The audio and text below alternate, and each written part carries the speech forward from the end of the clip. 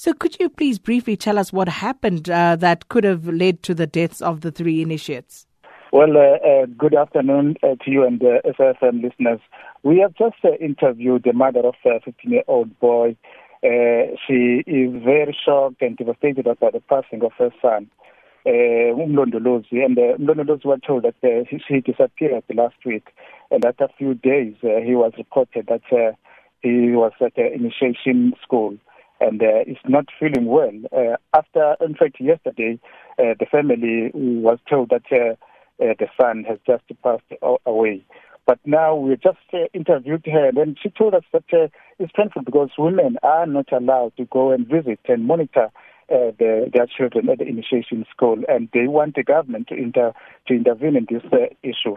But what is interesting in this and disappointing is that this 15-year-old boy last year went for male medical circumcision at St. Barnabas Hospital here in Libode.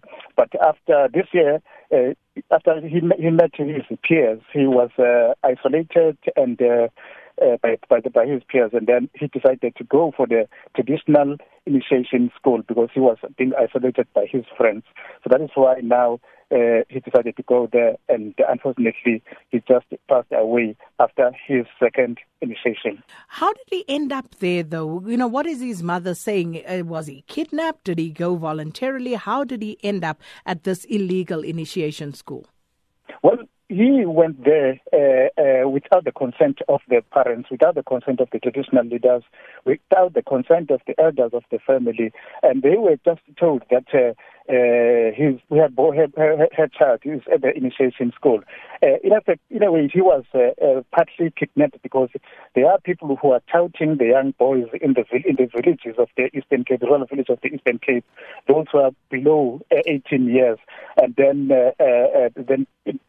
that's convinced them to go and be circumcised in the initiation school. So they were not told as the family that their son is at the initiation school. And Libode has become notorious as an area where, unfortunately, initiates do seem to die every season.